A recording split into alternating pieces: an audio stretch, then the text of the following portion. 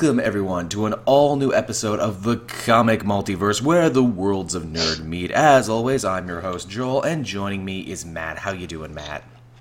I'm okay. I'm a bit tired from last week, but I'm starting to recuperate. It's a lazy Sunday all around. That's the feeling I've been getting. You'll like this, Matt. I actually took your advice after last week's episode, or I guess last time you were on, about that Danny McBride show, Vice Principal, so I've actually started watching that. It's pretty good, isn't it? It's pretty funny, and at the same time, too, it's also, like, very much like other Danny McBride stuff I've watched. It really hits me that Danny McBride has kind of been, perfecting and laser-focusing this one character he seems to play across several shows. Yeah, he plays... Yeah, it's like this kind of dickhead character, sort of. He's a real asshole. Yeah, this, like, detestable and yet so pathetic you feel bad for him. Like, he played it in Eastbound and Down, he played it in the Foot Fist Way, he's playing it here and now, too. Yeah, I actually just finished the series, I think, at the start of last week, and it ends on a really dark turn. Does it? Apparently there's only supposed to be 2 seasons, and then they're done, because, like, isn't he, like, producing it, too, Danny McBride? I think he is. I think so, yeah. They actually shot both seasons back-to-back, so wow. I don't know when the second season starts, but I hope it starts soon, because I won't spoil it for you, but it ends on, like, a cliffhanger, and it's actually quite dark for the show. Hell, it's been dark non-stop. I mean, right when a house gets burnt down, it's pretty dark. Oh, it gets darker. Oh, Jesus Christ, yeah. It's like, I hate to use the word cringe comedy, because I think that word cringe has been completely overused to the point on the internet now where it doesn't mean anything. Uncomfortable comedy is what I would call it. Yep. Like you feel bad watching it, but you laugh at it at the same time. It is not a feel-good comedy, for sure. It's feel-bad comedy. Yeah. But man, is he good at that, and Goggins is good at it, too. Oh, he's amazing in that. They play a great duo on that show, Vice Principal. And in fact, if you like our talk about TV, we're probably going to be talking about more TV, because I don't know if you noticed, Matt, or the people out there listening noticed, but sweet fuck all happened today at Sunday as we record this. Yeah, there's been like no news for the last week. Yep, there's been nothing going on. I mean, hopefully with New York Comic Con coming up soon, hopefully some good news will come out of that we can talk about. Well, with that, there's been rumors that DC are going to announce sort of like Phase 2 of DC Rebirth titles, so that's hopefully there's some of that. That's the rumor, and I don't want to jinx anything, but strings are being pulled right now for me to hopefully get in on that. Awesome. Mm-hmm. I will tell you all about it, but here's the funny thing. I actually knew people who went to the original DC Rebirth, like, stream and announcement when it happened, and they were tweeting about it, and they were all happy, where it's like, yeah, we're getting the hot news, like 2 seconds before the official press releases were coming out on social media. Yeah, and it was live streamed as well. It was, so, like, they're out there, they had to get up early, had to dress up. I'm sitting here in my underwear, drinking my morning tea, watching it, and then because they were all at the events, they couldn't make videos about it. I could, so I'm just like, well, geez, I should just stay at home every time when there's a big announcement. That's what I did. That's like I went to a con recently as well, not last weekend, the weekend before that, and they had like exclusive stuff for us because I went as media, and they had some exclusive stuff. I'm really pissed though because some of my vision and audio got fucked up somehow. I think because it was too noisy in the place and everything, so I couldn't use it. So I only had to use a little bit of it, and it was pretty cool though. It was really cool. Was that the OzCon thing you were all excited about?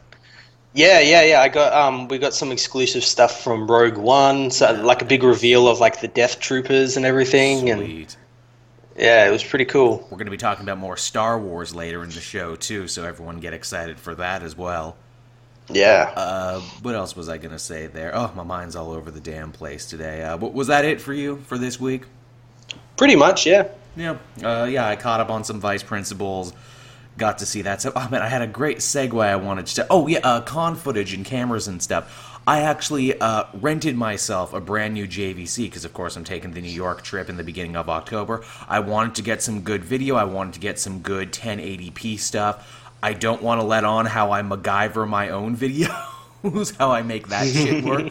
So I'm like, look, I'll actually rent a camera, and I had a voucher left over. I plug it in. It comes with 3 batteries, and I'm like, oh, great, 3 batteries. This is so cool. I'll be able to charge them all up, and I'll be able to use them throughout the thing. Not a single one of the batteries works.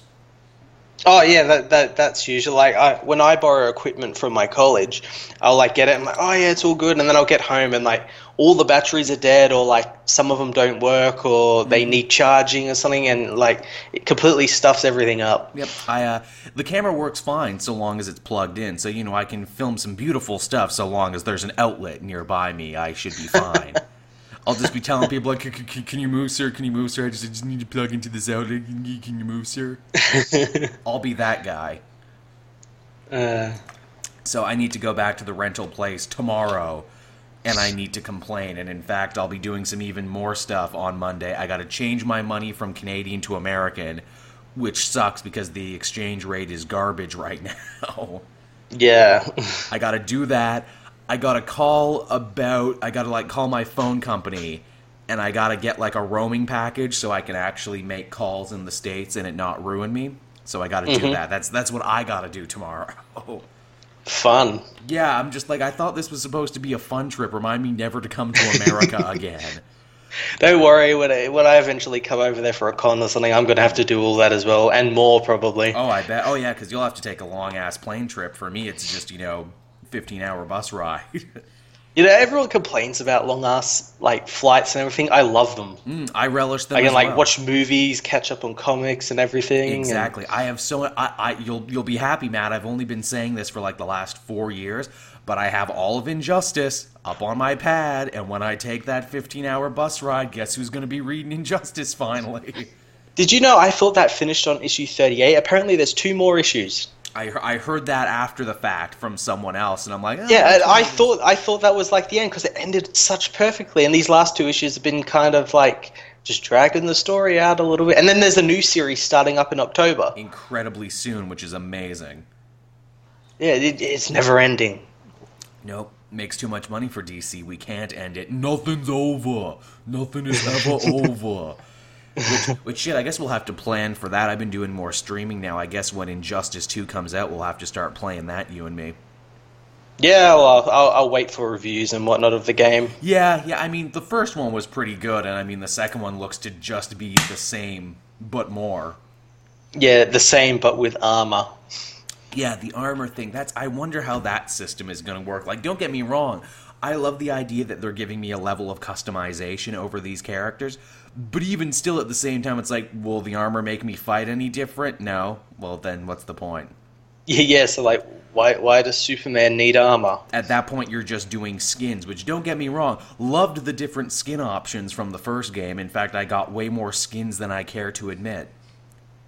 Yeah, well, I own the Ultimate Edition, so I've got, like, all of them. Nice. I was really jealous, too, of the Bane skin, because they had, like, the actual Nightfall version of Bane, and I'm like, damn it, I want that one, but you can only get it through the phone game.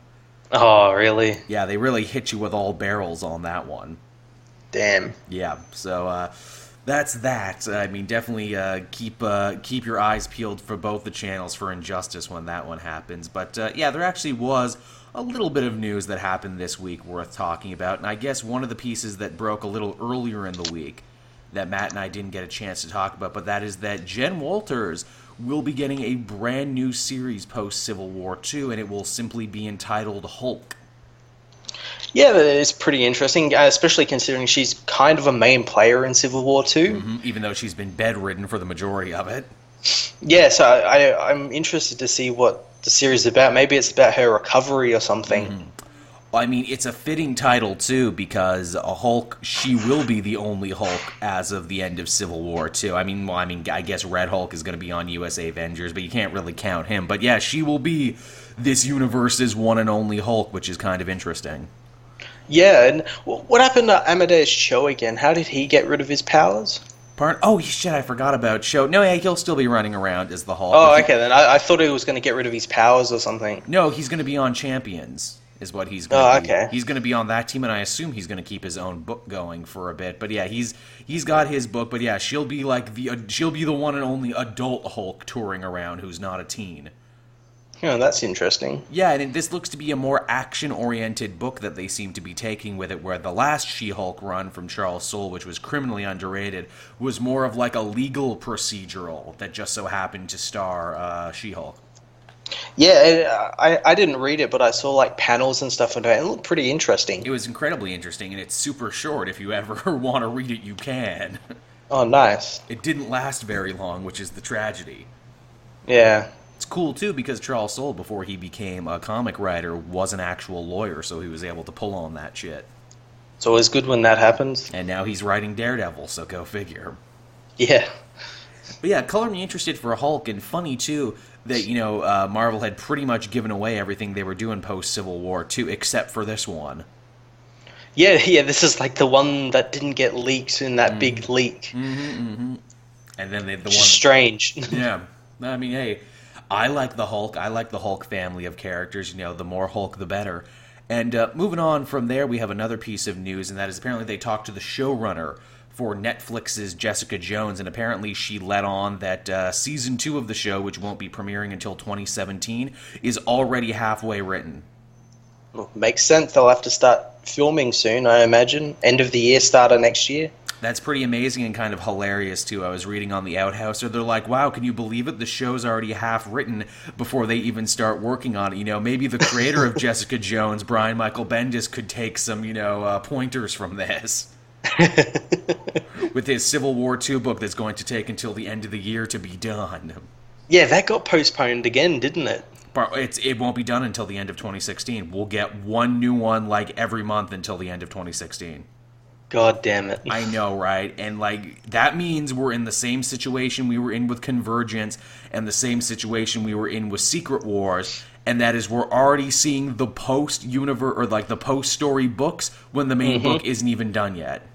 It really boggles my mind how something like this, how they can let something like that sort of happen, just go the way it goes, delays and everything. You'd think it never really used to happen back in the day, when they had events and everything. It happened every now and then, but it's become more of a common thing now. As you said, Convergence, Rebirth, there's still post Forever Evil was another pre-Rebirth books. Yeah, Forever Evil. I think Trinity War ran over as well. I'm sure it did. I wouldn't be shocked if it did. So, what's the deal? Well, for Civil War II, they're blaming the artist, and that is the artist on it who, by all accounts, and I would totally agree, is doing the best job on that book because it's the prettiest of pictures. His wife was pregnant, so he had to take time off, to which everyone was joking where it's like, oh, I'm sorry, is he delivering the baby? You mean he can't draw and help out at home at the same time? He can't carry the baby around while he's also drawing these panels. My thing is where I'm like, okay, so you already paid him to finish the book. Why can't you just get fill-in artists and don't pay him the full amount? Or if you've already paid him the full amount. Yeah, I don't know. I'll admit my own ignorance here and say I don't understand all that about comic publishing, but yeah, the delays are getting really silly. Especially for a story like this where I'm getting more and more frustrated with and more apathetic with. As time goes on, the idea that I'm going to have to wait is really silly. Yeah, especially when a few of the tie-ins sort of spoil stuff. Absolutely. I mean, another comic that does that made me lose all interest in it, due in fact to lateness. Remember Dark Knight 3? Remember that? No, I don't. No, I can't blame you. That's not done. That book's not finished. When is it scheduled to be finished? I don't know, and I don't care. Because when it comes back, I'm not reading it anymore. I'm done with it. I don't care. They're just it'll come out when it's done. Yeah, I don't care, and no one cares. And you know what? It wouldn't be the first time a Frank Miller book never finished. It wouldn't be, no. Which, how sad is that, Frank Miller, a history of books not getting finished? Yeah, he's just won't bother. I would go make Holy Terror 2 or something. Then I'll finish it on my time. I'll write and draw it. You'll see. Holy Terror 2, hail to the Trump. You'll see. Oh, no, Frank, no. Don't do it. Now, we started this whole conversation by talking about Jessica Jones. I actually went back and rewatched some Jessica Jones recently to get me all primed and ready for Luke Cage, which happens in only 5 days, which is hard to believe. Yeah, this coming weekend. Man, that's going to be freaking awesome. I'm going to get up nice and early. I'm going to have make a nice big fry-up breakfast of champions and watch me some Luke Cage, as I've done with Jessica Jones and Daredevil the last couple seasons. Awesome. It comes on for me, I think, 5 o'clock in the afternoon. Yeah, lucky you. I'll be able to just eat dinner and watch it. The one time the actual the actual time difference helped you out in a big way. Yeah. It's funny. Last night, someone totally scared the shit out of me because they had Netflix up and they were reading out loud, and they're like, "Oh, what's this? Luke Cage starting in 5, 4, 3, 2." And I'm like, "Wait, what? Starting now? What do you mean starting now?" Because if you'll remember, if you watched Orange Is the New Black, they just launched their season 2 like 3 to 4 days before they were supposed to. Yeah. So I'm like, well, dude, they're Netflix. They can do whatever they want. They're not regular TV. They don't play by the rules. They can release Luke Cage now if they want it. It's there. It's done. Imagine if they did that just to fuck with people. It's like, hey, everyone, here's Luke Cage now. Here's all the episodes. And in fact... Well, like, they've actually released it but never told anyone. Then they're like, what, no one's watching? What the hell? Just do a stealth release of it. Hey everyone, and here's Defenders too. Yeah, that's right. We're skipping Iron Fist. Look, we're going right to Defenders. Here it is. Hey, what? You thought we didn't shoot it? Are you kidding me? We're Netflix. We can do whatever we want. We are powerful. We're crazy. Actually, speaking of the craziness of Netflix, I was watching that show Adam Ruins Everything on True TV, which is an awesome documentary show for anyone who hasn't seen it. And he was talking about, how messed up the award system is in the United States and how it's all basically confirming everything you've always wondered, and that, it's all rigged and it's all a money game and everything. And, spending a bunch of money helps you out on. Did you know Netflix, that first year they won, a daytime Emmy was because their CEO really, really wanted to win it, and he spent, millions and millions of dollars out of his own pocket to get it done? It wouldn't surprise me. Yeah, which I'm just like, yeah, and now because of that, we take Netflix more seriously as a television medium because, they won a daytime Emmy. Where up until that point, Netflix shows never won anything, even when they really should have. Yeah, and as you're saying, it costs money to do this, and they needed to do that because if they hadn't done that, they probably still wouldn't be sort of a competitor for normal daytime TV and everything. Oh, yeah, it's crazy to think. So, that's the Jessica Jones thing. Luke Cage will be here before we know it. What would you like to see the most out of Luke Cage there, Matt? Well, we've already kind of seen, the chain and the bands and the headband and everything. I know, right? They gave that away in the trailer, so I'm like, well, shit, now what do I got to see? I don't know. I'm just really excited to see Mike Colter, punch a bunch of people through walls and use car doors of shields and whatnot. Gangster rap plays in the background. Yeah. Apparently, Theo Rossi, who I, of course, really loved as Juice on Sons of Anarchy, apparently he's really great in this show, too. He's getting rave reviews. Yeah, I can't wait to see him. Saying his is like a career to watch, and I'm like, good for him. I always thought he had some untapped potential as an actor. Yeah, and I'm intrigued to see, what they're going to do with, obviously, because it's related to Daredevil and Jessica Jones and all that, what kind of Easter eggs or references and stuff we're going to get. What connective tissue, yeah. Yeah. There's talks that apparently John Bernthal has filmed some more stuff as the Punisher, but we don't know for what show yet. Ooh. That'll be interesting. You know, there's actually a scene in the Luke Cage trailer where, there's, some gun and it, fires and it, blows up like an ambulance, makes it, veer off the road. I'm thinking, maybe that's Punisher coming after someone. Interesting. It would be cool to see him show up again, wouldn't it? Oh, yeah, it would be. I mean, the obvious cameo is, of course, Jess herself in some form or another. Yeah, and obviously they're going to make references to Daredevil. I mean, Night Nurse is in there, so... Mm-hmm. Even if, Jessica even literally phones in her performance like he's talking to her on the phone or something. Well, it makes sense. They have a relationship together, so... Yeah, it would be nice to know that they're still hanging out. I think that would be cool. Moving on from there to some more comic book news. This was another big one that broke kind of last week, but DC and IDW are teaming up to come out with a brand new charity comic to benefit the victims of the Orlando shooting, and it's called Love is Love, and it features a bunch of their more LGBT-focused heroes. Batwoman looks to be in it, Apollo and Midnighter look to be in it, and some IDW characters of which I am not that much familiar with. It's pretty cool, but it's also pretty weird considering it's come from the company that refused to let Batwoman marry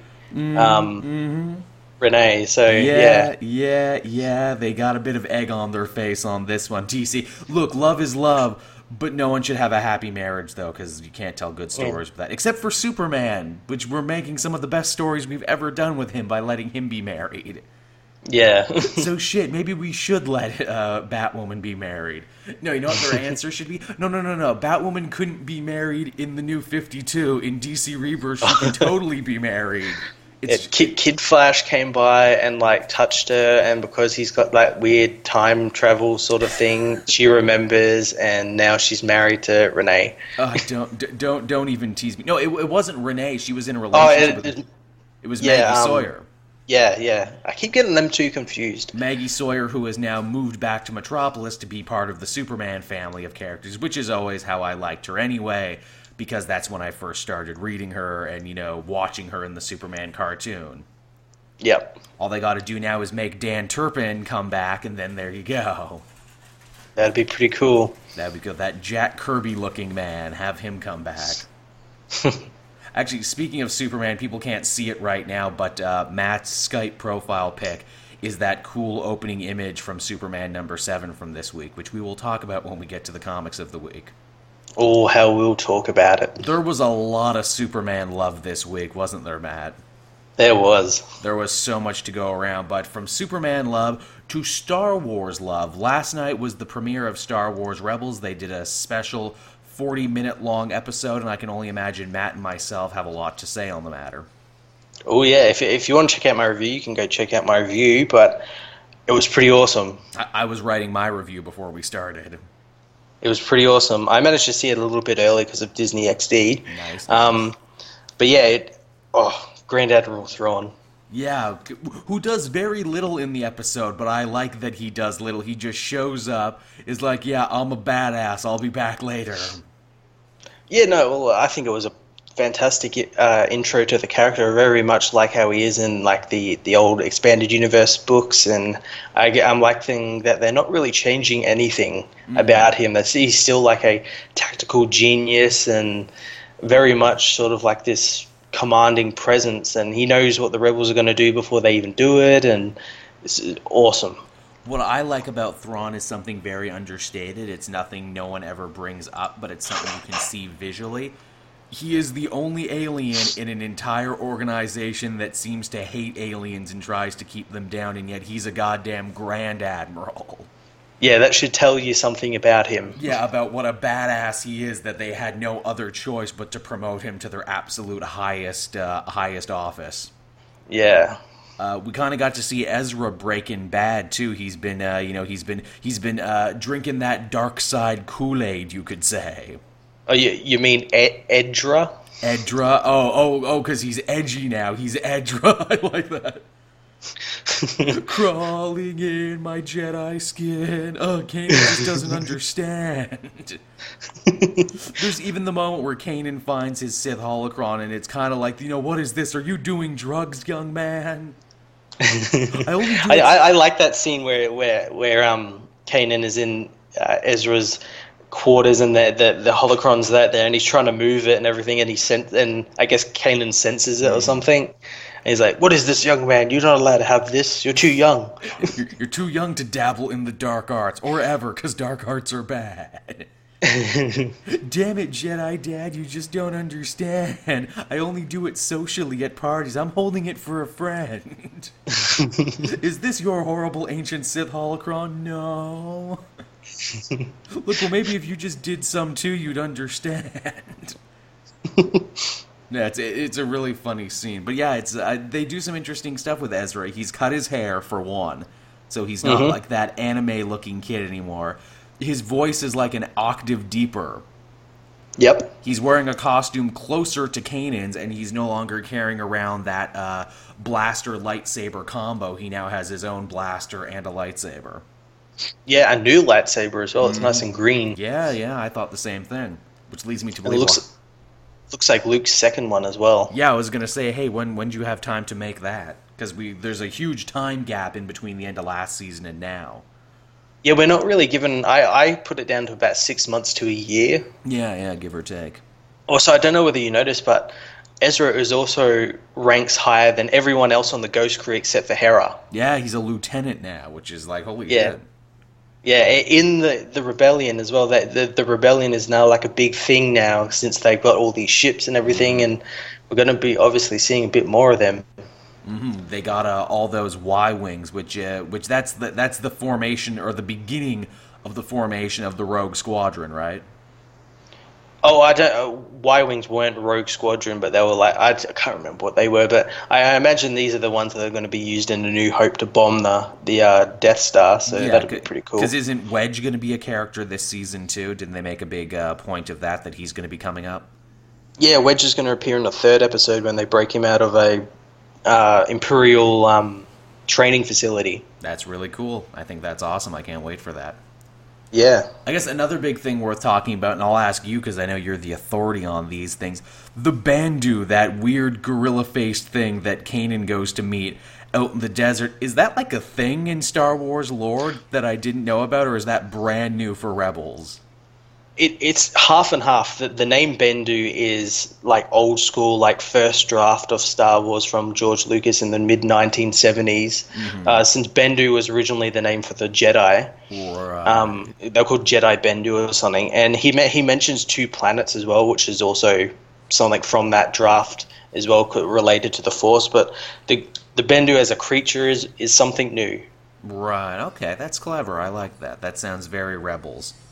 Yeah, and he's voiced by the 4th Doctor Who. Oh, nice. Tom Baker. Nice. Good third or fourth Doctor. Right. Really cool casting. Yeah, I thought he sounded great. I mean, he kind of plays the Yoda role to Kanan in this episode as he teaches him to basically daredevil it up and walk around while being blind. Yeah. Also, I think the guy, I'm just going to actually check this, but I think the guy who voices Grand Admiral Thrawn is Mads Mikkelsen's brother. Yeah, his last name was Mikkelsen, and I thought that, I'm like, wait a minute. Yeah, he was also the bad guy in the last Sherlock season. I'm just checking it now. I'm fairly certain it is. Where's IMDb? There's IMDb. I'm fairly certain I remember hearing something about that. Yes, he is. Huh, that's really cool. Yeah. Holy shit, I did not know that. That makes a great episode even more awesome now that you mention that. Yeah, keeping it in the family. yeah, I guess so. You know, I can play creepy sounding guys. It's all good. Yeah. It's all good. I can make it happen. What was another thing I had to say? Oh yeah, I like Kanan's big revelation there. From being blind to being allowed to see is like, no, I was awesome all along. In fact, being blind makes me even more badass than I was before. I know, I can't wait to see what he does this season. He is literally the Zatoichi now. He is literally the blind samurai. The one thing I'm really disappointed in this, we didn't actually get to see what Maul was up to. I think he's in the next episode, but there was no like hint to what he's up to, like what his deal is. Never in all my years did I believe, after how lame and disappointing Darth Maul was in the original Phantom Menace, to think that they would write him such a rich and interesting history and storyline in the expanded universe across like multiple shows and comics. I know, right? They almost redeem him in the movie, don't they? Oh, yeah. I especially like his new marching orders in, like, Season 3 of Rebels, where he's like, no, I hate Palpatine, I hate Darth Vader, I hate what they've done to the Sith Order that I gave my life to and everything, and if I can't make the Sith run my way, then I'll just destroy them all. Yeah, he's kind of good, but also he's still kind of bad because he hates like Kanan and Ezra and all that. He's his own kind of villain. In the middle. He's in the middle there. He's a wild card, and I like that about him. Yeah. Also, we got Hondo as well again. Back again, Jim Cummings, man, killing it. Talk about another original Star Wars character from Clone Wars to now who has had this amazing arc. Oh, that's so good. Also, news broke just before the episode actually came out, but apparently Dave Filoni's stepping down as director or something big. And no, well, I think it's like he's passing it on to some other guy, but I think it's because he's most likely going to be going to work on another anthology film. Holy shit. Yeah, he's still involved in everything, but he stepped down from some role. I'm not sure what. Yeah, I mean, he's been involved in all of it pretty much since day one, hasn't he? Oh, yeah, yeah. Yeah, it will be interesting to see where he ends up going. Wouldn't it be funny if they're like, look, we need to take you off the animations because we need you for something bigger? Yeah, for the movie. Well, he's been on sets of the movies and everything, and why would an animation guy need to be on the set of the movies? Yeah, we like you. You've proven yourself over the years, so yeah, we want to give you another project. And you know what? Attaching that name to a riskier Star Wars project would, I'm sure, make fans be like, no, he'll do a good job. Yep. Yeah, so keep an eye out for that one, everyone. I'm sure as more Star Wars news breaks, we'll tell you about it. The other big show that technically premiered last week, but something that I figured we would still talk about because I don't know if Matt and I got a chance to speak on it yet, but Agents of S.H.I.E.L.D. came back. Yeah, and it was pretty cool. It was really cool, actually. Yet again, Agents of S.H.I.E.L.D., one of its strengths as a series is how it completely reinvents and reimagines itself every season, where honestly, I think even if you dropped off last season or haven't been watching, period, you could start back at this episode and actually pretty much be able to carry it on. Oh, yeah, definitely. And the cool thing is, with its new time slot, it got a new rating, and it showed its rating off the bat, where we see guys get sprayed in blood and spines ripped out and everything. And we get a little sexiness too with Daisy, where I'm like, oh, yeah, that was kind of surprising. I don't know how sexy panties is part of a suiting up montage, but I'll take it. She needed those to use her quake powers. You didn't know it, but that's what was necessary. Yeah, they're the source of her powers. You thought it was Inhuman genes, but no, it's regular genes.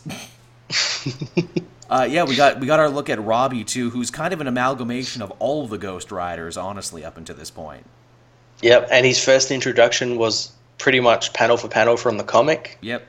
In the car. Coming out in his crazy, awesome Hell Charger, doing a big, crazy flip. Yeah, I thought that was pretty cool. I mean, I think it's great that in this day and age they can have an effect like that on television. Yeah. Oh my god, the effect, like at the end when he fights Quake his face turns from Robbie to the skull is absolutely amazing. It's network TV. So good, and they definitely seem to be making the argument that like Robbie's not going away after this opening arc. They seem to be imply that he's going to be here all season long. Yeah, I can't wait to see what they're going to do with him. I think they plan on like tying him and like the Ghost Rider thing into the more mystical side, since we got Doctor Strange coming out in a month. So yeah, it's only fitting that Ghost Rider kind of be our gateway into that universe. The only story I wasn't absolutely in love with was, believe it or not, the LMD thing, and we've been asking for LMDs for how long? Oh yeah, that was kind of weird. That I think they were trying to balance too much in this first episode. They had the Ghost Rider stuff, the Daisy stuff. They had that weird crate that had some ghost woman in it. Yeah, the ghost crate. Yeah, and then they had the LMD storyline. The who is the new director thing, which is actually really interesting. Yeah. That's a good mystery. I want to see where that goes. Yeah, I think it would have served the show better if it had like a 2-hour premiere. My only issue with the LMD plot is that they have to kind of bend over backwards to find a reason for Fitz to be dishonest to Simmons, or it's like, oh well, I can't tell her about these lifelike robots, or that'll harm her new position in the thing, even though these robots will almost certainly start killing and or replacing people, and she'll be double mad at me for not telling her. Yeah, Simmons' new sort of post is pretty interesting. She now like commands May and a bunch of the other people. She's like a higher color than them. Yeah, because we've done away with numbers. It's colors now. Which speaks to what this new director is doing. He's having like a more, well, I assume it's a he, it could be a woman too, a more segmented, more bureaucratic, colder, distant S.H.I.E.L.D. than before. Yeah, it's definitely a him director because he's played by Jason O'Mara. Oh, we know for a fact now that's who he is. Yeah. Okay, so Jason O'Mara, the man who did the voice of Batman, is now doing a director of S.H.I.E.L.D. That's funny. Batman, Agent of S.H.I.E.L.D. That's right, we were talking about this before. Yeah. Also, Coulson got a new hand that likes some see-through things. A super awesome hand. He basically has superpowers now. Yeah, I'm hoping they bring back that shield he had last season. Oh yeah, that shield was great. Yeah, and I hope he gets like a like a laser gun hand as well, like he can shoot lasers out of his fingers or something. That'd be pretty awesome. Repulsor, he needs to like take some down Oh my Iron Man God. tech. He's like, look, now I've got a shield and a repulsor. I'm all the Avengers in one guy. Yeah, you could just get like that sound wave thing that Tony Stark used in Civil War. Wicked.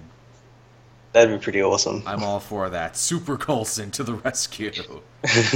Just every season I get a couple more powers. Also, like, just talking about the LMD thing again, like, people sort of assume that maybe they'll do like an LMD of Ward. But see, I don't think they will, because as like they were saying in the show, the LMDs are there to like sort of protect everyone. Like, it makes no sense like making an LMD of a guy who traumatized the team so much to protect them. I think if they do make an LMD of any cast character who's died, I think it'll be Lincoln. That would be cool. Again, I'm thinking too, you know, as is often the case with these Blade Runner-ish robots, it's only a matter of time before they go crazy and start killing and or replacing people. So I could see them make like an evil Ward bot to try and fight them. Plus, it would be a good excuse to get that actor back again, if even for a minute. Yeah, well, he kind of needs to come back. He's starring in like WWE movies now. So. Oh, is he really? Yeah, he's in some like new. He's like the star of some new WWE movie about becoming a Christian or something. Or yeah. Oh, man, you know, WWE films, all the acting of your standard wrestling match, but with less the action. You know, they actually made a movie. The title is slipping me right now, but it was hilarious. They basically filmed a movie in arenas where they were doing shows, so they could like have them all together in one place, and so no one would like miss any appearances. Yeah, they did, and I thought that was absolutely hilarious. And you could see how totally Countdown is what it was called. Oh, okay. Countdown. It was straight to video, and like you could totally tell the time period in which they made it, because like what costumes people were wearing and what gimmicks they had. I just thought that was like such like a grindhouse way to make movies, where it's like, look, what do we have? Stadiums. What are we going to make the movie about? Stadiums. Or will we use the same camera? Sure, let's do that. Well, how are we going to explain why there's wrestling matches going on in each one? We'll make it part of the story, that's why. And we'll just have people appear as themselves so they don't have to act. It'll be great. It'll be great. It's going to be great. It's going to be great. See, talk about a movie that we should totally riff, Countdown, just because it's so, like, you almost have to respect the level of punk rock filmmaking that went into that. Like, we'll use whatever we have. And we'll make a damn movie about it is what we'll do. So yeah, that's that, everyone. That's your Agents of S.H.I.E.L.D. talk. I think we got some good mileage out of that, talking about the shows. I'm sure when Flash and the other stuff premieres, we'll talk about that one too for a little bit. Yeah, they premiere soon, don't they? Like real soon. Next week or the week after or something. All the frickin' shows are coming back. South Park is back. Saturday Night Live returns this week, which actually I found out while reading about it. Margot Robbie is going to be the first host of Saturday Night Live this season. She is. Yeah, she is. I wonder if they're going to have some Suicide Squad jokes in there. They have to. Of course they will. It's too easy. They should make a joke about how every woman is cosplaying Harley Quinn now. I hope they do. Because it's true. It's really true. I hope Kate McKinnon and everyone else there in the cast is dressed up like Harley Quinn. That'd be good. That's a fun joke. Or do the thing that like Daniel Radcliffe did, where it's like, look, there will be no Harley Quinn sketches tonight, and then have the actors turn away in costume, like, okay. I swear to you tonight there will be none. I will not put you through that. But yeah, so that's that. I guess we can hop into what we read this week. And I haven't even scratched the surface of the stuff I had to read this week. There was so much. I had to go back twice to pick up everything. You know, I had a little bit of free time this weekend, and I had the house to myself, so I powered through a bunch of them. I still got like 3 or 4 comics left, but I've read them all. I just haven't done the reviews for them. There's a bunch I haven't read, and there's a bunch I haven't even done reviews for. What I got sitting around here on my desktop right now, I got 1, 2, 3, 4, 5, 6, 7, 8, 9. I have literally 10 sitting here. Oh wow! A lot of these are either series that are ending, like Civil War II X-Men, and some are like other mini-series that are just starting, like Raven #1 that I did this week. And then there's friggin' Deadpool #18 from last week, which I haven't found a chance to put up yet. It was good, too, is the funny thing. Yeah, and that... Would you like to go first this week, Matt, and would you like to talk about Superman? Because I'm sure you're bursting at the seams to talk about Superman #7, and I can't blame you because it was great. Yeah, well, yeah, let's talk about Superman #7. As you said, it was fucking amazing. Yeah, absolutely amazing. I don't know what else you could say about it. It was a slam dunk, a home run winner of an issue. Yeah, and I don't know whether you noticed, but like all these like issue 7s that are, or at least weren't Batman or Nightwing, were sort of like these kind of filler little bit issues that like between like a break between story arcs. So the Green Lantern one was the same, but that's actually going into the next storyline. But yeah, Superman 7 was absolutely fantastic. Definitely something that Superman has been missing for the last 5 years. Mm-hmm. Joy and wonder and just down to earthedness. Yeah, just, Superman being Superman, Clark being Clark, Lois being Lois. I will say that this issue really hit a chord with me. For those who don't know, the story involves, Clark Kent going to the Hamilton County Fair with his family. And as someone who grew up in a rural area, and for someone who literally, my local county fair is happening right now. I think tonight was the last night for it. Oh, okay. I didn't end up going because I'm trying to save money for New York. But I mean, man, does Peter Tomasi and Gleason totally nail that feeling of like small town local fairs. These two guys have been like a godsend to this book. Like, who would have thought? Like, this guy, he's been writing like Batman and Robin and like all these comics, and then he gets put on Superman. Yeah, it's Green Lantern, and then he gets put on Superman and absolutely nails the character from the first issue. Yeah, ends up being arguably one of the best to write the character in a very, very long time. I mean, I guess that's just what comes with being a super talented writer. Yeah, and it's also kind of telling of like what the New 52 was like, how he was all kind of like mopey and always kind of depressed, and that could never really have any, like, the whole thing, like they killed off his parents, so he had no interaction with Mara and Park Kent, which was horrible. Yeah, I mean, it definitely is. This is a Superman who can inspire as well as excite, and I think that's something that was definitely lost in the New 52, where it's like, no, we need to give Superman, more human problems. We need to show him, struggling and being, torn and everything. And it's like, well, what's wrong with just showing Superman be Superman? Is that too much to ask?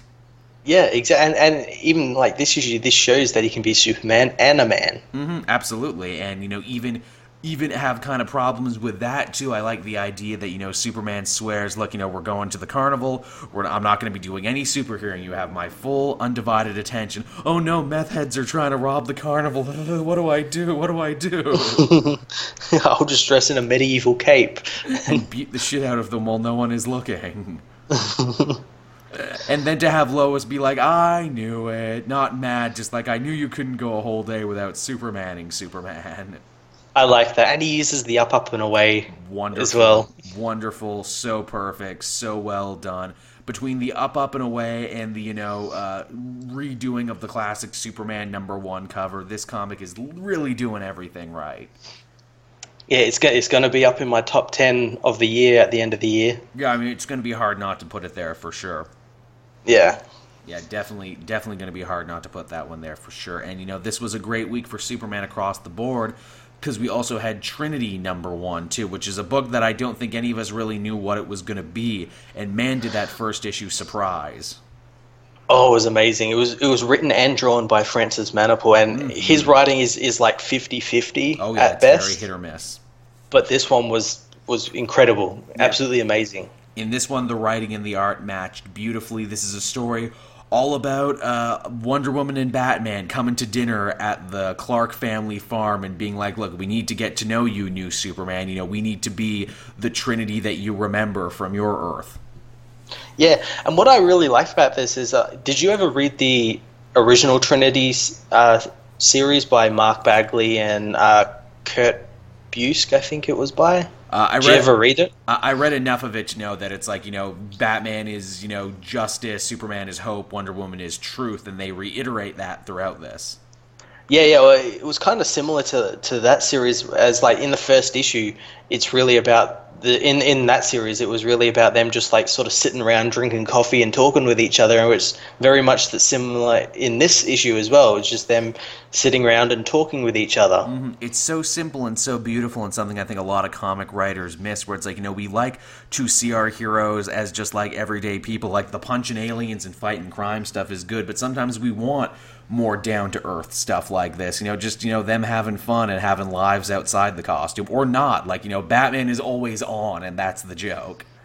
Yeah, and if anything, this comic made me kind of upset, because we're never going to get something like this in the movies. Oh, I know, right? There's never going to be a moment where everything just sort of peters out, and it's like that scene in Age of Ultron where we just see them after the party and they're just like chilling, trying to lift Thor's hammer. We're never going to get something like that in the DC films. Tragedy, true tragedy that we'll never get something like that. It's really sad. Also, Rainbow Batman. Rainbow frickin' Batman. Superman being like, hey, all those crazy Silver Age stories? Yeah, well, for me, they actually happened and are actually history, and I have an endless amount of them that I could tell. I think that's amazing, and I love Bruce's reaction to that. And it's like, I never remember that happening. That never happened. Not on this Earth, maybe.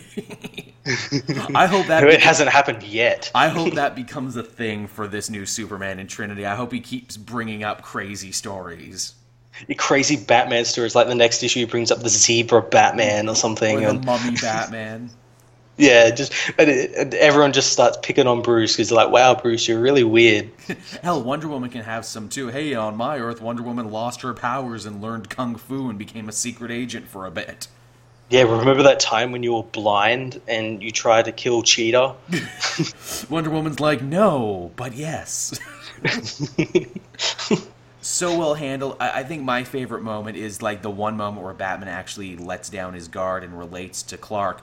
It's over his kid. It's over his son. Yeah. And that's so fitting, where it's like, say what you want about Batman, but he's raised a fair amount of kids in his day. Yeah. There is a nice fatherly side to Batman that is sometimes forgotten, although kind of ironic, too, that they're bonding over the kid, where it's like, yeah, kids are great. Oh, God, I let Tim die again. He just breaks down and has, like, Vietnam flashbacks. About all his dead kids. I'd love it if Batman's like, you keep that kid real close, Clark, you watch him all the time, or else drones will fly out of the air and kill him, or clowns will beat them with crowbars. Or your best friend who's a psychologist will tell you that they're dead, but they're not really dead because they were just mad at you for bringing kids into your war on crime. And then your son will die because his clone who's dressed like a sheik will kill him, but then he'll be fine and be back, though, because space. And Superman to be like, what the fuck? I lose a lot of kids. Yeah, I think it's time for you to go home, Bruce. You've had one too many. I'll tell you when I've had enough. Batman would so be that guy, too, to ruin a party, wouldn't he? Yeah, they have to, like, call Alfred to come get him. And it's like, well, Alfred, he's taking his shirt off now, and he's screaming at the roof. We tried to poke him down with a mop, but that just made things worse. He keeps calling the mop Scarecrow, and now he's suplexing it. Not today, Dr. Jackstraw. Not on my watch. But yeah, Trinity was great. Superman was great. Great week for Superman books. Just across the board and in general, really strong. Yeah. Did you read the Monster Men books this week? I did. I read both of them. Yeah, what'd you think of them? I thought they were pretty cool. They were cool. The idea of having the Bat family fight giant kaiju monsters. How did it take us this long to get here? Not fight giant kaiju monsters, but fight giant kaiju monsters between a like class 5 hurricane. Oh yeah, the idea of benching it in a natural disaster is really clever. Yeah, and I love that in the Batman issue how they're like trying to work out a plan to sort of get everyone up to the caves, and I think it was Batwoman and Nightwing are like Bruce, you're not going to save everyone, this is a natural disaster. You can't stop a natural disaster. Oh, I fucking can. I am surprised though you didn't like. Oh wow! Oh, I know people who can stop natural disasters, and just gets like Diana and Bruce and Clark on the phone. Come help. Look, Flash, can you come to my city and run really fast in a circle to make it so the hurricane won't hit? I could, Bruce, but why should I, though? Because I goddamn told you to. Yeah, I like this idea, too, that Batman's kind of cracking under the pressure because, he lost Gotham in the main Batman book. He lost him in Detective Comics, and he's like, no more deaths, no one dies. Yeah, also, I'm wondering, since this story is actually going to start involving Bane next issue, I think? Next issue or the issue? I'm pretty sure. Or is he involved in the I Am Suicides? Because I've seen, like previews of the next Batman book, and Bane's in it. I think that one comes after, but then I'm asked, well, how long is Night of the Monster Men? Does it just run one issue in each? Will it be done with Detective next week? Yeah, well, if that's the case, that's a really short arc. Yeah, only 3? Oh, I mean, if they stick the landing. Yeah. Because I was going to say, like, if Bane was involved, then this could be something like a Nightfall storyline where Batman's sort of run ragged by these monsters and this hurricane, and then Bane comes in with Psycho Pirate and wipes him out. Yeah, what Matt's talking about is we got to see like a preview for I can only assume it's the next arc of Detective Comics, I Am Suicide, or no, of the Batman book, I Am Suicide. Yeah, and we actually see Bane like talking to Psycho Pirate and kind of like reiterating his origin story. And what's great about it is that Bane is sitting on a throne of skulls, completely naked. I love that. Yeah, I like that as well. And it's also, go ahead. Or no, you go ahead. You were on a roll. I was going to say, like, in Batman issue 7, we got Hugo Gaines. Oh my god, thank you for mentioning that. He is jacked, brother. He is so jacked. His time with the Aryan Brotherhood and Blackgate really paid off. Oh my god. You can only imagine, too, where it's like, why does Hugo Strange need to be so jacked? Is he going to get into a fist fight with Batman? Or keeping with the theme of his character, and that is when he first popped on the scene, he's like, oh, I will, psychologically profile Batman. Oh, I will become Batman. Is this why he's doing the monster thing, so he can kill Batman and replace him? Probably. What I want in the next issue is I want Hugo Strange to be hitting that tire with the sledgehammer. That's what I want. So I saw this in a Batman movie once. I saw this in a movie once. It will give me wicked mad gains, bro. I will be big and strong, and then all will fear me. But, Monster Man, pretty solid, pretty cool. I think my favorite conversation is the one that Batwoman has with Batman, saying, like, look, you might fight a war on crime, but I'm an actual soldier, and you'll never get the respect of any of your compatriots if you don't trust them, and you're not trusting them. And you never trust them, Batman. No. I like that, yeah. Which, showing, even in her short time running that Bat Family team in Detective, Kate has done a better job empowering and respecting all the members of her team. Yeah, and they actually listen to her a bit more than they do Bruce. It is really like the team mom and team dad thing. Yeah. I wonder if that'll become a thing later on where it's like, well, Batman said no, so I went and asked Batwoman about it, and she said yes. Yeah, she said I could stay up a little longer. Kate's way nicer to us, Bruce. She says we can stay up till 10 on a school night. But I bought you the Bat Box. You mean Xbox? It's a Bat Box now. Everything is bats. But yeah, Night of the Monster Men was cool, and we kind of talked about both issues in one. What else did you have this week, Matt? What did I have? I had Green Lanterns issue 7. I'm an issue behind on that, but I'm sure it was good. It was cool. It was like Superman issue 7. It was a fill-in, nice. But it was also the first part of the next arc, which was it was really weird. It's just Simon and Jessica helping Simon's family get ready for Halloween and make cookies. Oh, that's nice. I like that. They're getting closer together. Their buddy cop relationship is going to the next level. Yeah, and what I really liked about it is like when Jessica came around, she was kind of overwhelmed by everything that was happening in the Baz household, and is like, no, I'm out. I've never experienced this, so I don't know what to do. And it took Baz coaxing her to come back to do it. And what's that Guardian's name? Rami. He ends up leaving because apparently the Dominators are following him now. Those assholes, those jerks. Yeah, those jerks that have been around for a while. Friggin' space jerks with your toothy monster faces and your psychic powers. They're psychic, aren't they? I don't know. I know they're yellow and they have like this massive red symbol on their face, and They're creepy as fuck. they tried to destroy the galaxy like in the 90s and stuff like that. Why aren't those guys in a movie? Those guys are creepy as shit.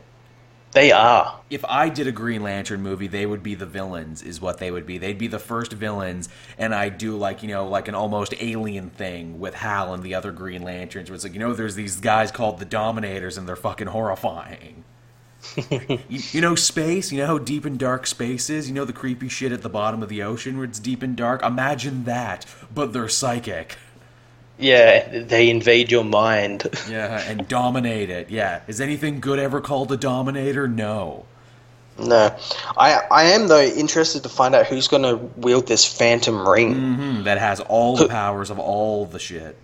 Yeah, because in the solicitation, we've seen someone wielding it. You can't tell who it is because they're covered in like this construct sort of thing. But also, I think Kyle Rayner comes back as well, and he's still a White Lantern. Right. He was in that Omega Men book written by Tom King. Shit, he was too. They faked his death. I kind of let that go to the wayside. I'm kind of regretting it because apparently it got really, really good. Yeah, some people are loving it. I think I read one thing there where it's like, oh, hey, new, like, the best comics of the year so far, and Omega Men was on there, and I'm like, really? Yeah, considering it was a series that DC kind of like just let crash and burn, really. They never really advertised it or did anything with it. And it only finished up recently, I think. I think after the success of Vision, that one getting like all the great critical reception and Batman starting to take off, I think a lot of people are becoming like, not Tom King hipsters, but we're at that point where it's like, oh, well, everything he wrote was always brilliant. Yeah, they're getting on the bandwagon. Yeah, the bandwagon. Get on now. Well, the getting's good, but there's still space. I need to go back and finish Vision. That's another one I need to read for the bus ride. I read like the first 5, and I'm like, yep, this is brilliant Blade Runner stuff. I see why everyone loved this. And then I dropped off on it. That's finishing up soon, isn't it? It is very soon. Yeah. Apparently in the last issue, Vision defeated like the entire Avengers on his own. It would not surprise me. He's pretty goddamn powerful. He's like Martian Manhunter, where it's like, don't mess with him. Yeah. So like, why didn't he defeat them all in the Civil War book this week? Yeah, exactly, yeah. He's on Tony's team. Tony would just be like, just go wipe him out, Vision. When you mention it, let's talk about that. Civil War 2. Yeah, that's my feeling exactly. Man, it's a comic that came out. Stuff happened. So, another future crime happened, and Captain Marvel tried to arrest Miles Morales. Mm-hmm. A future crime so big, I have to ask myself, why didn't the book start here? Why did you have to do the 7 other issues worth of stuff? This should have been the incident right here. Yeah, I don't know why it wasn't. How huge would that be? Hey, we saw a vision of Miles Morales, this young, half African-American, half Latino Spider-Man, killing Captain America, and that divides the entire Marvel Universe on that note. Yeah, no, we'll just divide them by them killing off Bruce Banner and a bunch of other stuff. Because hasn't had really an effect on anything. It would be so fitting because it would be like the younger generation of heroes versus the older generation of heroes. You could put in like some, pulled from the headlines, real racial politics and everything, where, like maybe Miles becomes a pariah in the media, and you got like all the Rush Limbaugh and Coulter stand-ins where it's like, well, just look at him, he killed America. Yeah, he literally killed America. And then we as the reader could be all smart and be like, but Captain America's mind has been rewritten. He believes himself to be a Hydra sleeper agent, so maybe Miles had a good reason for killing him, but they don't know that yet. Yeah, exactly. That's what I immediately, when I saw that, I thought, oh, maybe they find out he's a Hydra agent and he turns on everyone or something. And you could even have the Tony Carroll thing. You could, of course, have Tony stand up to protect Miles because he's like, no, he's my little buddy and everything. He's on my Avengers team. I'm kind of like a second mentor to him. And then have Carroll be like, oh, well, I don't know. I'm getting a lot of governmental pressure right now to try and do something about him. And then even have Captain America, what he thinks, where he's like, well, maybe he would kill me, maybe he wouldn't. I don't know. Yeah. The funniest and most infuriating part of this newest issue is that we get the big fight, and the Inhumans come in to help out Carol's team and like swing the fight in her favor. Meanwhile, Ulysses, the one everyone is fighting over, they tell him to stay home and guard the base. Yeah, and that would have been like the perfect chance for like Tony to go in and grab him or something. That was such a pathetic piece of bad writing in my mind, where it's just like, well, you gotta guard the base. Even though we know for a fact that, Ulysses' powers are triggered by emotion, so don't make him emotional. Well, sit here and guard the base. I'm so emotional, everyone have a vision. And I'm like, you walked right into that, Medusa. I thought you were supposed to be smart. Yeah. Even the fight was kind of underwhelming. Like, don't get me wrong, there was cool shit in it, but it felt like Bendis was just taking time off to write characters he liked. Whereas, like, okay, and here's Luke Cage versus Blue Marvel, and here's Magic, who I wrote in X-Men, versus Sam Wilson, who I didn't write, so she beats him, and Luke Cage beats Blue Marvel, and all the characters I've written win against the characters I haven't written. Yeah, and he focused quite a bit on the Guardians of the Galaxy, especially Star-Lord. The most focus they've ever gotten in anything. Yeah, he's talking about how he's friends with Tony Stark, and I'm like, not really. He had an adventure with you, and then they make him look dumb, too. Whereas, like, well, why are you on Carol's side? Oh, well, because she called first. Yeah, so he's just, whoever called first, he would have been on their team. Well, it's nice to know that's how the Guardians of the Galaxy roll. Also, another weird one, we get the first ever canon meeting between Miles Morales and Flash Thompson Venom, which should be huge, right? And Miles says, ooh, I don't like symbiotes, implying that he has memory of the symbiotes that killed his mother back in the Ultimate Universe, even though he probably shouldn't.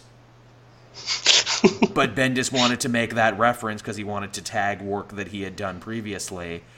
And then Flash does the weirdest goddamn thing where it's like, you're not the real Spider-Man, I know Spider-Man, Spider-Man's my favorite and you're not him. And Miles says, oh great, another hardcore Spider-Man fan telling me what I should do.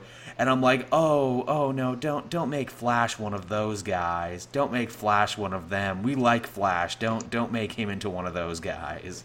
Yeah, don't make it meta. Yeah, not in this situation. Like, that comes out of nowhere, and it feels yucky, because I like Flash and I like Miles, and I hate Bendis' kind of saying, well, but you like Miles more, though, right? And I'm like, don't prop one character up at the expense of another. Yeah. To make, like, Flash into this intolerant D-bag of, like, it's not my Spider-Man, hashtag take back the webs. I don't want him to be that guy, and Bendis kind of made him that guy, which is unfortunate. Yeah. Although maybe this is part of a bigger bearing of Flash Thompson, because the big rumor is in that new Venom book, it's not going to be Flash. No? No, it's going to be someone new. Oh, okay. Or shit, it might just be Eddie Brock again. I don't fucking know. But it's not going to be Flash though. If you could deputize a new Venom in the Marvel Universe, and this is a question for you, Matt, and the people listening, who would you give the Venom symbiote? Obviously, Eddie Brock has had it. Matt Gargan, the Scorpion, has had it. Who would you make Venom? Ooh. You know what? I wouldn't mind seeing what Frank Castle would do with it. Ooh. Oh, but he's already the Punisher, though. And plus, we've already had what-ifs with them. It would be cool, but I don't know if they would ever make that canon. Yeah, that's true. I'd like to see it on someone D-list. Hell, give it to the Shocker and see what he does with it. Hell, give it to Boomerang. Give it to anyone from Superior Foes of Spider-Man and see what they do with that huge power upgrade. They wouldn't know what to do with it. Give it to another good hero and see what's done with it. Who's a hero who's been depowered as of recently who could do with a comeback? Thor. Well, technically he didn't lose That his could be powers. pretty cool. That could be pretty cool. He just lost his hammer and he's going to be getting the ultimate one. He doesn't need a symbiote right now. He could be too OP. No, he would be too... Because he's got the magic hammer, he's got the magic axe, he's got a robot arm. You put a symbiote on him and no one could stop him. He's literally... You'd have to nerf him in the next update because he's too OP. He's breaking the game that is the Marvel Universe. Just couldn't do it, man. Just couldn't do it. But yeah, that was Civil War. It's a very, very meh comic and a very meh event. Yeah, if they'd probably kept up with the actual release date, it probably would be a bit better. But now it's just like the slow burn. You keep forgetting about it, and Yeah, it's being spoilt in the tie-ins and stuff like that. the tie-ins which are finishing, we're already going to be getting post-Civil War II books, and this one's not even going to be done yet. It's like, why even bother? Yeah. It's like, why even bother? It's just depressing. What else did you have going on, Matt? Well, keeping up with the Civil War II, I had the last Gods of War tie-in. Oh yes, It's pretty cool. Hercules defeated those new gods with the help of his Gods of War team, and in doing so, Athena sort of comes to him and says he's a worthy hero now. Aww. For what he's done and everything. And I guess that sort of sets him up for him being on an Avengers team a little later on. He's sort of been redeemed a little bit and everything. We already know he's getting a promotion. I really hope when they collect this book, I hope they collect this Civil War stuff and the stuff that came before into one collection. They really should. Well, has his book beforehand, his Hercules book, hasn't that already been released? Did it? I didn't even know there was enough issues to collect it and release it. There was a few issues for that. It got at least one trade. It got one volume out of it. I think so, yeah. I'll have a look. I'm pretty sure. They should collect all of these into an omnibus because they're basically telling one solid story. And it's going to be really annoying for like fans in the future to try and collect all of these. Be like, okay, look, read the first volume of the new Hercules series, then read this Civil War II tie-in that isn't really related to Civil War II at all, but finishes the story. Yeah. It got a release. It got released back in June. Oh, holy shit. No, they should Called Hercules Still Going Strong. Nice. They should do an omnibus that collects all of this. That's what I would like. Yeah. I think that would read much nicer in trade later. But was that it? I thought you had a follow-up. Oh, no. Oh, no. You sounded like you had a follow-up. One book that, while we're talking about stuff that we didn't love this week, Justice League number 5 came to an end this week, or at least in its first arc it did. Yep. What the fuck was any of that? I have no fuck. Like, it started off good. It did. Like, the first 2-3 issues were okay, and then it's like, well, now there's a Purge, and now there's the Reapers, and now there's these cyborg things, and now there's the Kindred, and Aquaman's got shiny crystal things. That and saved the day. Superman's in the middle of the earth, and Wonder Woman and Flash are stuck in some reality, and just so much shit happening. I said it in my review, and I stand by it here. If you want to quote Brian Hitch for the back of your book, Joel and Matt of the comic Multiverse say, "What the fuck was any of that?" I didn't understand a goddamn thing from this book.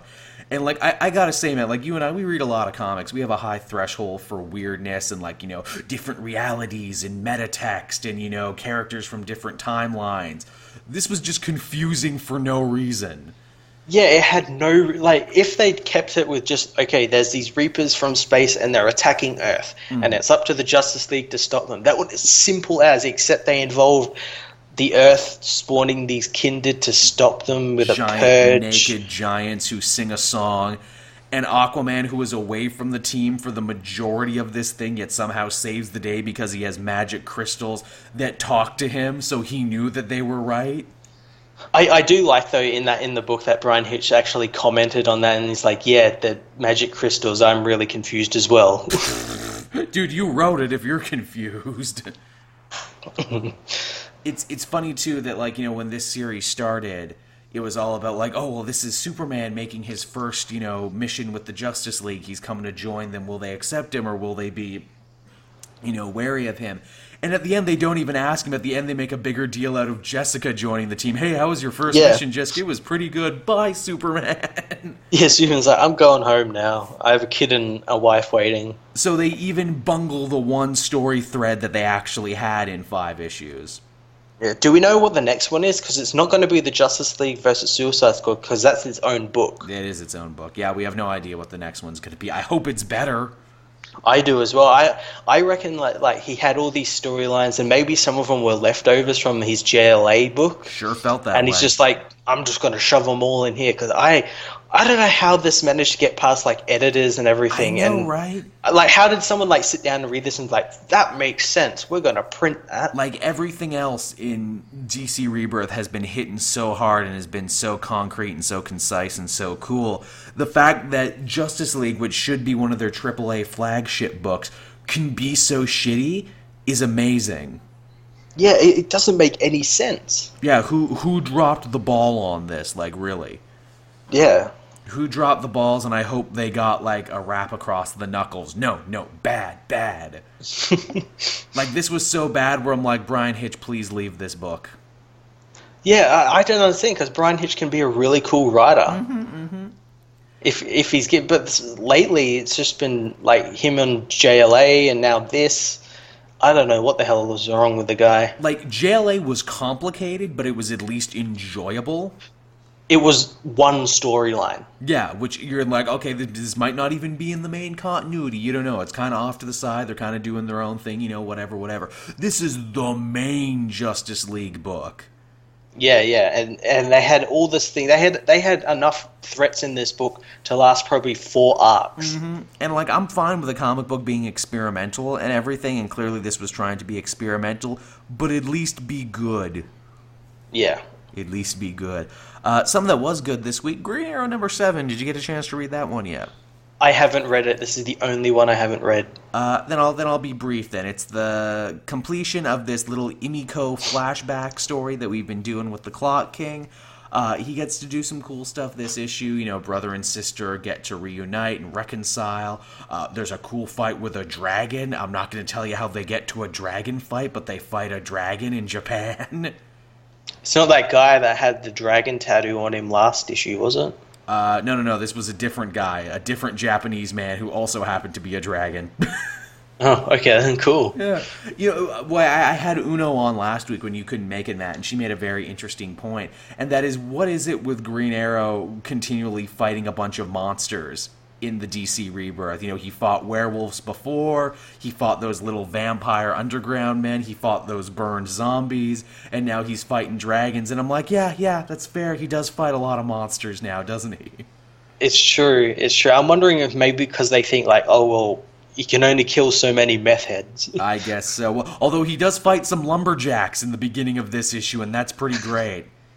He stopped chopping down our trees. Well, it's funny. He does the ultimate liberal superhero thing, and I loved it so much. A bunch of pissed-off redneck loggers were like, no pussy government's going to tell us that trees are protected. We're loggers, damn it. We're going to cut down like our daddies did. And Green Arrow comes up, and he's like, look, guys, I'm really sorry that shifting economical times means that your once proud career is not proud anymore, but you're breaking the law, so I'm going to come beat you up now.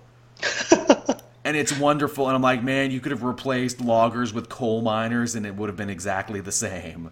That's awesome. Yeah, it's really good, and I'm like, yes, this is the smug, self-satisfying side of Green Arrow that I quite enjoy. So good, and I'm like, man, I hope this logger guy doesn't come back as a villain, because the logger is a bad name for a supervillain. Just makes you think shit, doesn't it? I'm the logger. I fling poop at you. But yeah, Green Arrow number 7, fun book. I think they're going to finally get back to the whole island stuff now, which they had teased, and then they went back and told 2 Imiko stories. Oh yeah, I completely forgot about that. I know someone on Twitter was complaining, saying that, all of DC Rebirth Green Arrow has been too focused on Imiko, and I'm like, what, 2 stories that focused on her to fill in the gaps between the Lemire run and now? I don't think that's taken over the whole book. I think that's just 2 stories about the sidekick. I mean, by that rationale, man, Robin is really taking over these Batman books, isn't he, Matt? Yeah. It's just all Robin all the time. Well, it can't always be about the hero. It's refreshing sometimes to get some stories about the sidekick. Yeah, they're part of the book as well, so... Which is something we were totally missing in New 52. They totally downplayed the importance of the sidekicks in the supporting cast. Yeah, legacy heroes. It's nice to get a bit of a breather there. Actually, someone pointed out, too, that Imiko hasn't taken a superhero name yet, and because we got that Titans book coming up, wouldn't it be interesting if she joined that team as Speedy? That'd be pretty cool. Because there is no Speedy yet. Yeah, and they can't be an Artemis, because there's already one in the Red Hood book, and it's like some big woman Well, with like a sword or something. that's the ancient Greek Artemis, of which the other Artemis took her name from. Yeah, it would be weird if there was two Artemises. It would be quite confusing. People would get confusing. Yeah, wait, which Artemis? This Artemis? Then you get into like a who's on first with Artemises. Artemi, Artemises. What else did you want to talk about there, Matt? Because we've been going for a while still, and I imagine you still got some to talk about. Well, I only just reviewed Wonder Woman issue 6. I reviewed it like just before we started this, and it was a pretty cool book. Are you keeping up with that book? I am keeping up with it. In fact, I reviewed number 6 5 days ago. It was really good, and in fact, I think it's going to be an excellent bookend for when they collect this in trade, because it finally kind of brings together the characters from the present storyline and the past storyline. Yeah, it's going to be really weird how they do this in trade, since it's telling parallel stories, but at the same time, sort of. Like every second issue is that one in the past, and every first one is that one in the future, and it's going to be like, are they going to do it like in one trade or two trades or something? It's going to be really weird. I guess we'll have to find out, but yeah, I really liked that 6th issue of Wonder Woman. I thought it did a lot of stuff really well. Yeah, it was really cool seeing I guess like the origin of Cheetah, how she's like this doctor and everything. Barbara Ann, he comes to, and I like her name is like Barbarian. Yeah, Barbara Ann Minerva. Why have I never picked up on that before? Yeah, and how she's sort of the one who's able to talk to Wonder Woman the first, because no one can understand her. Yeah, in her ancient dead dialect, which is quite cool and quite compelling. Yeah, this is a really good origin story. It's like setting the record straight finally on Wonder Woman's origin. I thought that was pretty cool. And they changed some shit around too, that now she didn't have the powers from the gods when she came to man's world. She only got the powers later. Yeah, when those gods visited her in that jail cell. It's an interesting twist on things. I like we get to see Etta Candy, and I like Etta Candy outrank Steve Trevor. I like she's technically his boss. I like that too. I thought that was pretty cool. From being like a secretary in the original version of no, I'm your boss now. It makes me disappointed that we're not going to get something like exactly like this set in modern times with the movie, because this is like this kind of reads like a movie. Like it'd be interesting to see this, and be kind of comedic as well, because they can't understand each other, and there's all this stuff. Yeah, it's like a wacky like comedy of misunderstandings and everything. You're right. This book is Greg Rucka's script for a Wonder Woman movie. Yeah, so it's kind of unfortunate we're not going to get a modern take on it. Yeah, so I mean, if they were clever, they could pull a Marvel thing to be like, oh, hey, I'm Etta Candy Jr. or something like that, but they'll never do that. Nah. Like, Marvel just kind of gets away with that with, like, the Sharon Carter, Peggy Carter thing, but they're already trying to downplay those comparisons. Right. But yes, I guess I'll just lightning round through what I had this week. Again, I haven't even scratched the surface on a lot of the stuff I was supposed to read. Civil War II, X-Men #4, insanely disappointing. Yeah. Magneto, finally after his whole, I'm going to make war on New Attilan and the Inhumans, I'll show you. He comes and talks to Ulysses, and he's like, I'm going to kill you now, Ulysses. And he's like, I knew you would say that, because I can see the future. And because I can see the future, I'm going to show you that if you try and kill me, Inhumans and mutants will fight, and a bunch of mutants will die, and you will feel bad. And Magneto's like, oh, you got me. I guess I'll leave then. That's literally how it ends. I'm not fucking around. And then Medusa makes a proclamation to be like, go, you better get out of here, Magneto, and if you come back again, it's going to be war and we're going to fight. And Magneto's like, yeah, I'll come back in a couple months for the event. And she's like, okay, see you in a couple months for this event then. So this was all just setting the stage for Inhumans versus X-Men. So this was a giant blue balls of a story. That's funny. Like, this story crapped out super hard at the end. It's kind of hilarious how hard it craps its pants in the last couple minutes. Well, it's X-Men. Apparently, Marvel doesn't give a shit about X-Men. They really, really don't. Which is unfortunate, because this was probably the one X-Men story I was enjoying the most in the last little bit. Cool. Yeah. Well, not cool. Shitty. The Mighty Thor #11, they do some crazy shit with Mjolnir the Hammer. They invent some new powers for it, and they're like, okay, we're going to retell Mjolnir's origin next issue. Yeah, I actually saw some of the stuff from this issue and some of the crazy shit you've been talking about. Gold bullets, flying cities, minotaurs. It's great stuff. Don't get me wrong. I'm loving what Jason Aaron's doing with this.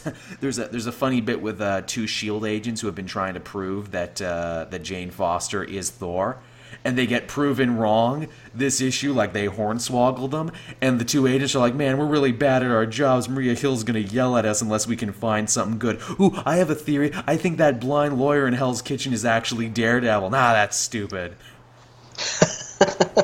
I love this idea that there's two S.H.I.E.L.D. agents out there who are always right about superheroes, but they always get tricked. Yeah, that'd be a really cool series. It would be just like this comedy of errors. You could even call it comedy of errors. Punisher #5 was cool. Aquaman was cool. I haven't read... The Extraordinary X-Men Annual was all right. Haven't read Ant-Man, haven't read Harley Quinn, haven't read Power Man and Iron Fist, and Raven was surprisingly interesting. You want to know what Raven was about? I was thinking about picking this up, and I'm like, is it just like a tie-in? Like, what's its deal? Because I never heard it get like a rebirth book, or like, is it in continuity, or what? What's the deal with it? It's an in-continuity book. It's a mini-series, is what it is. I'm sure it will eventually tie in with that new Titans book when it happens. But basically what it is you open it up, and Wolfman is basically like, hey, you remember all this New 52 stuff that happened with Raven? Well, it's stupid and fuck it, and we're starting from scratch. Oh, okay then. And we're doing it my way. Raven, who is spurned on by the death of Tim Drake, so they mentioned the death of Tim Drake in the opening. Oh, wow, okay. And she says, after Tim Drake died, it got me thinking a lot about family and connections and all the stuff I never had. And hey, everyone knows my mother, the crazy devil worshipper who got, sexed up by Trigon, and that's why I'm here. Yeah, it turns out she had a sister we never talked about, so I'm going to go and try and live with my sister's family now. And they're like, the most wholesome middle America, Bible-thumping family, say their prayers. And Raven rolls in as this uber awesome goth girl, and she's like, I have made a huge mistake. That actually sounds pretty cool. It is. I liked it. Again, if you've actually been following Teen Titans and actually cared about the version of Raven that was put forward in that book, you're not going to like this because it basically throws away all of it in favor of just telling a kind of wacky teenage story, and I like it. Raven goes to school, and you think like, and here comes the point where all the kids are gonna, make fun of her and be like, oh, you're weird and different, we don't like you. They go the other way completely with it. They look at Raven and like, wow, you're awesome. I guess that, yeah, because like modern times and everything, her sort of like emo thing is kind of in. Exactly, that's it. She becomes the coolest kid in minutes, and I'm like, yes, that is how it would work today. That's awesome. Shocking, too, to think that the man writing this is, like, almost in his 70s, the guy writing this book about hip teenagers and how he just gets it. Then Marv Wolfman's got his finger on the pulse of the kids these days. All these years later, Wolfman still gets kids better than most adults do. It's shocking. I imagine, what does he do for research? Is he just sitting there watching the MTV being like, yes, kids today. Yes. Maybe he has kids of his own and he asks them. I would, maybe. Yeah, probably. He's like, what do you whippersnappers love these days? If I ever meet Wolfman, and God willing I will one day before, he passes away, I'd like to ask him that. I'm like, you wrote teenagers so well. How did you do that? Did you just think of yourself at their age? Did you actually ask and do some research? That's a damn good question. Ask him on Twitter. I know he's on Twitter, and I think he has quite a bit of interaction with the fans and everything. Yeah, I might just do that. Speaking of Twitter and fan interaction, I guess I can talk about this here and now then. Matt and I had been joking before about getting Axel Braun on because we like his costume so much to talk up stuff. Well, I went to his website, got his email, wrote him, and yes, he wants to be on the show, actually. That's so awesome. That is awesome. Here's the thing. I wrote him he couldn't do it because he's going away for the next 2 weeks, no doubt working on movies and everything that he's got to do. I don't know if you've checked the man's IMDb page. He makes a lot of goddamn movies. Yeah, he's in those 2 weeks he's going to make 10 movies or something. The man is a machine when it comes to this, and he writes and he does the graphic design for the DVD boxes, I found out. Oh, nice. The man is like a one-man porn empire unto himself. So he's going to be busy for the next 2 weeks. I'm going to New York Comic Con. I'm hoping I can grab him at some point in that time before I have to go away. And what I'm going to do is Matt and I will do half a show, and instead of talking about what we read this week, I will sub the Axel Braun interview in there. That's awesome. Is what I'm going to do. So, yeah, don't be shocked if in the next little bit you get an interview piece with him. Apparently, no other comic book show has ever thought to interview him. I went looking online, and I'm like, well, has he done any other podcasts? Has he done any other comic book show? No. Yeah, no, I'm actually looking at that up in a minute, and it's actually really interesting considering that he's kind of in that whole pop culture thing. I'm amazed no one thought to do this. And then I felt... Yeah, and I imagine he is a fan, because he wouldn't... Or, like, yeah. You want to know how much a fan he is, Matt? Because I knew he was going to be on the show, I went back and watched, like, his last 3 or 4 movies to try and, like, get some good questions to ask him. Here's the thing I didn't know about his movies. His Batman v Superman, Wonder Woman, Supergirl, and all these other XX parodies that he does, they all have shared continuity.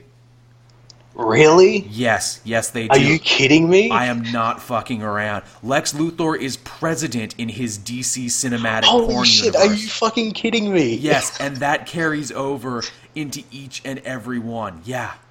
So he's got a better, more comic like influence continuity than the actual movies have. Holy shit. Yes, he does. Lois Lane shows up in the Wonder Woman porn parody trying to like find people who know Diana so she can get some info. She interviews the cheetah and they fuck, of course, because I mean, hey, it's still a porn movie. But the fact where it's like, yeah, these two characters together bouncing off each other, that's really smart. I also really like the woman he has playing Supergirl in the movie. She actually looks a lot like the character from The Page. It's shocking. His Luthor's not bad either. The Enchantress shows up in, in the Supergirl movie, working for Lex Luthor, and then shows up again in the Suicide Squad movie. Same with Killer Frost. Wow.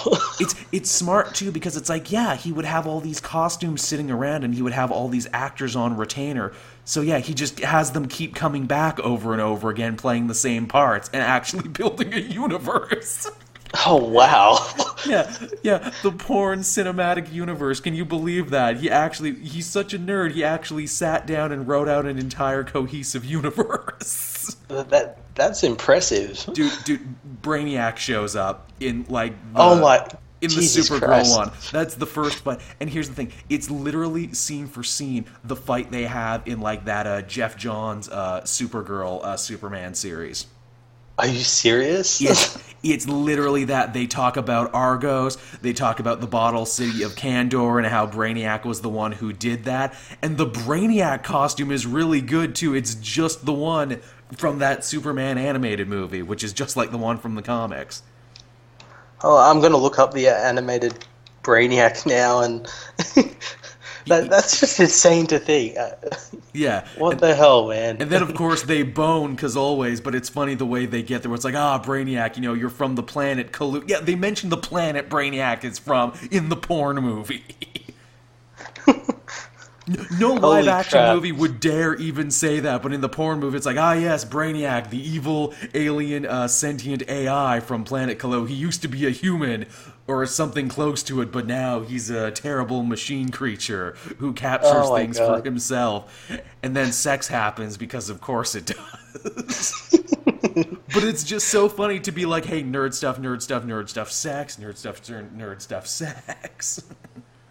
That's amazing. It is amazing. I have so many questions to ask this man when he comes here. Be like, so you're just doing this for yourself, huh? It's like, people don't pay attention to the story anyway in these movies, so I'll just write whatever the hell I want. Just write whatever I want. It'll be great. Well, I suppose he thinks like, the people that actually like this Superman stuff are going to watch these movies, so I better and I know like how the fans can get, so I better put a little bit of, actual stuff from the comics in it. And maybe he did that like as a thing first and just to see how it works, and then he thought, this is actually pretty cool. Yeah, the newest one he's working on right now is actually Empire Strikes Back XXX. Oh wow, I'm surprised that hasn't been made yet. I know, right? Matt's like, well, I gotta check that out now and check it for accuracy. Matt's gonna come back next week and be like, yeah, there was all these great references and shout outs and stuff that was in deleted scenes that he put back in. It was great. On that note, do you have any more comics to talk about, or can we close this one out? I think we can close this one out. I mean, we're not going to do any much better than that, are we? I guess on that note, everybody, thank you so much for watching and listening. As always, it's a pleasure. Be sure to like, subscribe, favorite, do all that other social media jazz. Check out Matt over on Fortress of Solitude. Check out the Kate Joel Facebook page. I think Matt has one, too, I'm pretty sure. Just check us out on all the social medias, if you would. I mean, that's pretty much all I got to say. Matt, you got anything to say to close out? You pretty much said everything I was going to say. Yeah, follow us there. Thank you for listening. As always, if you are a patron, you will be getting this show first before anyone else. I will be putting it up as soon as I'm done rendering it. That's on Sunday. For everyone else, you'll be listening to this one on Wednesday. And, then that'll be the day that it is, which is that day. If you can't tell, I'm getting a little frickin' delirious here as I sit and talk, and I'm running out of words. And God, I need to end this show before it gets away from me. Thanks for watching, everyone. Bye-bye. We'll see you next week. See ya.